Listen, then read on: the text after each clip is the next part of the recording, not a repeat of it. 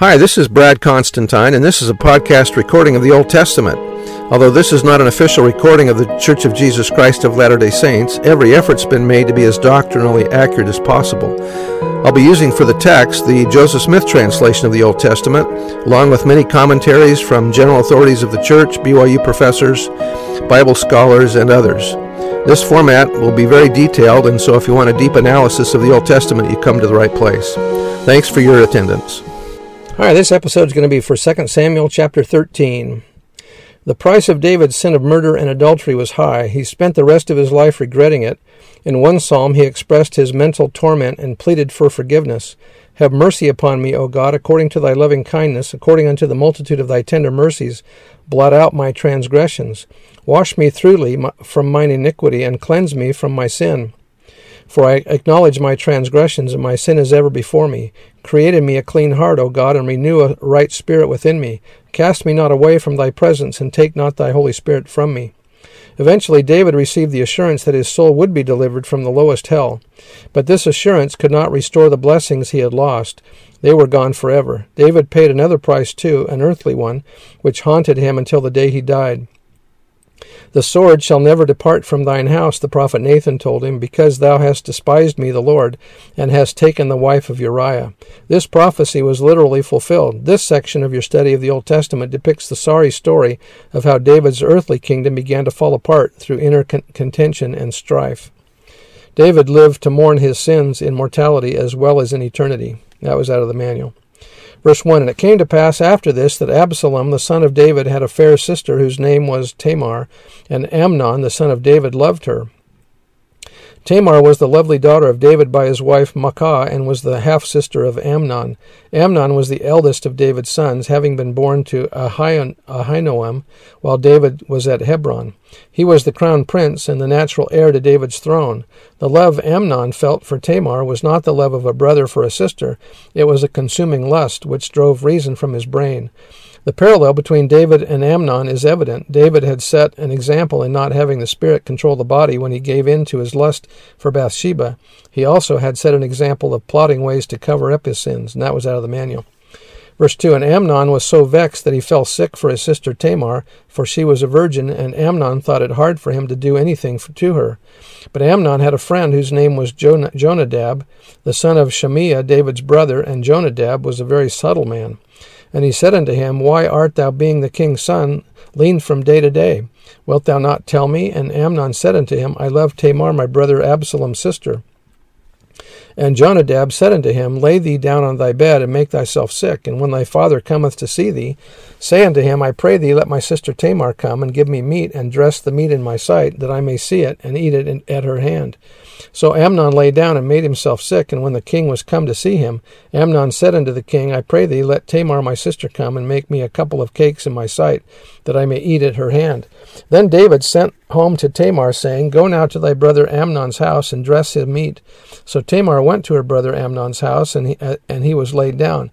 And she took flour and kneaded it, and made cakes in his sight, and did bake the cakes. And she took a pan and poured them out before him, but he refused to eat.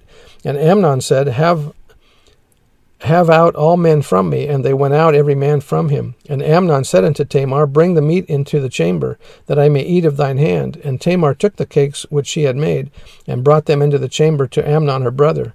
And when she had brought them unto him to eat, he took hold of her, and said unto her, Come lie with me, my sister. And she answered him, Nay, my brother, do not force me, for no such thing ought to be done in Israel. Do not thou this folly. And I, whither shall I cause my shame to go? And as for thee, thou shalt be as one of the fools of Israel. Now therefore, I pray thee, speak unto the king, for he will not withhold me from thee. Howbeit he would not hearken unto her voice, but being stronger than she, forced her and lay with her. Then Amnon hated her exceedingly, so that the hatred wherewith he hated her was greater than the love wherewith he had loved her. And Amnon said unto her, Arise, be gone. And she said unto him, There is no cause. This evil in sending me away is greater than the other that thou didst unto me. But he would not hearken unto her. Then he called his servant that ministered unto him, and said, Put now this woman out from me, and bolt the door after her. And she had a garment of divers colors upon her, for with such robes were the king's daughters that were virgins apparelled. Then his servant brought her out, and bolted the door after her. And Tamar put ashes on her head, and rent her garment of divers colors that was on her, and laid her hand on her head, and went on crying. And Absalom her brother said unto her, Hath Amnon thy brother been with thee? But hold now thy peace, my sister, he is thy brother, regard not this thing. So Tamar remained desolate in her brother Absalom's house. But when King David heard of all these things, he was very wroth. Amnon did not really love Tamar. Once he had gratified his lust, he despised her. How often is such gross unfairness toward women demonstrated by evil men? They exploit women and then despise the women rather than themselves.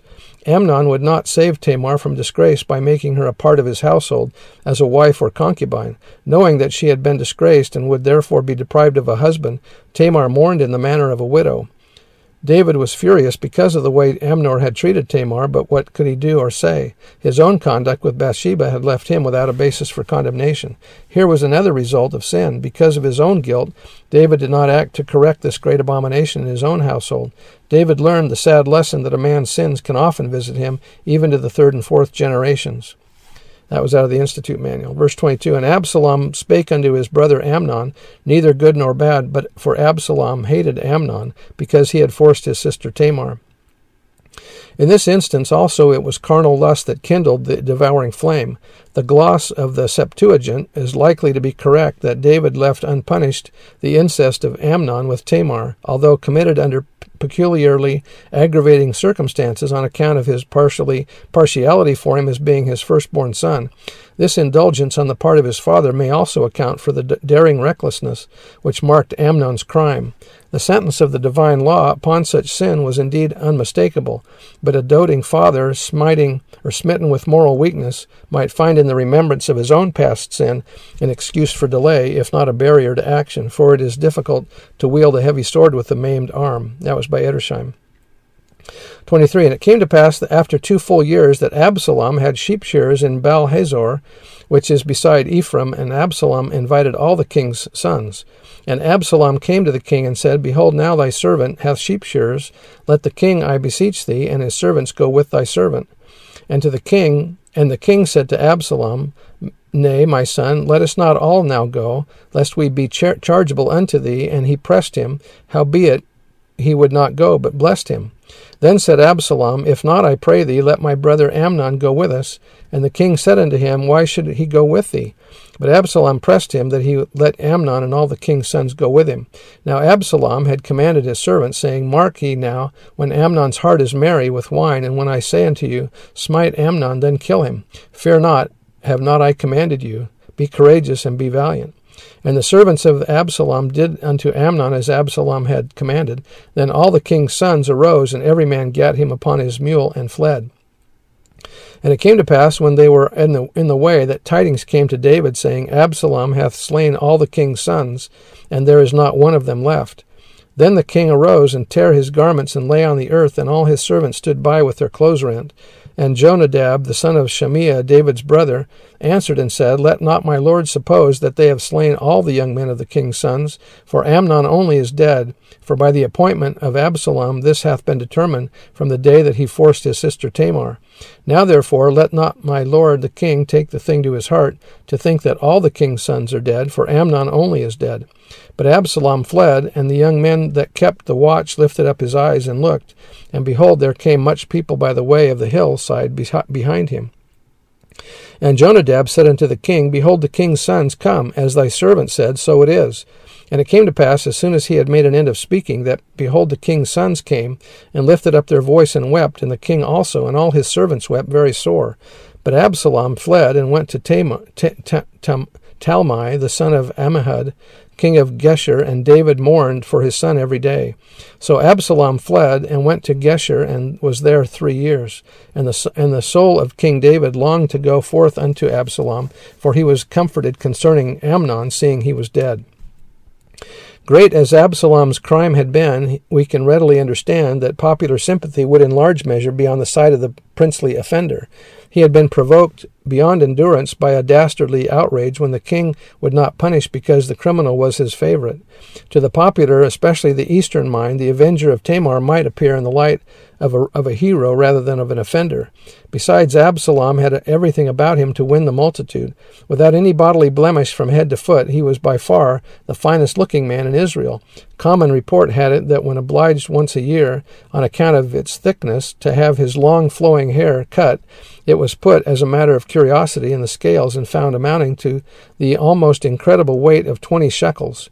How well able he was to ingratiate himself by his manners, the after history sufficiently shows. Such was the man who had been left in banishment these 3 years, while Amnon had been allowed, so far as the king was concerned, to go unpunished. And that was by Alfred Edersheim. So that's the end of the chapter, and we'll see you next time. Bye.